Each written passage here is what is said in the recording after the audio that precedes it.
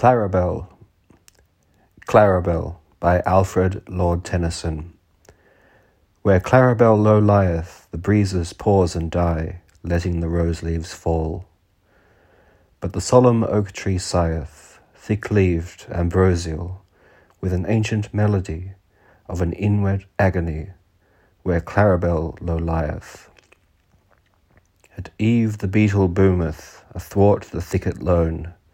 At noon the wild bee hummeth about the mossed headstone. At midnight the moon cometh and looketh down alone. Her song the lint-white swelleth, the clear-voiced mavis dwelleth, the callow throstle lispeth, the slumberous wave outwelleth, the babbling runnel crispeth, the hollow grot replieth, where Clarabelle low lieth.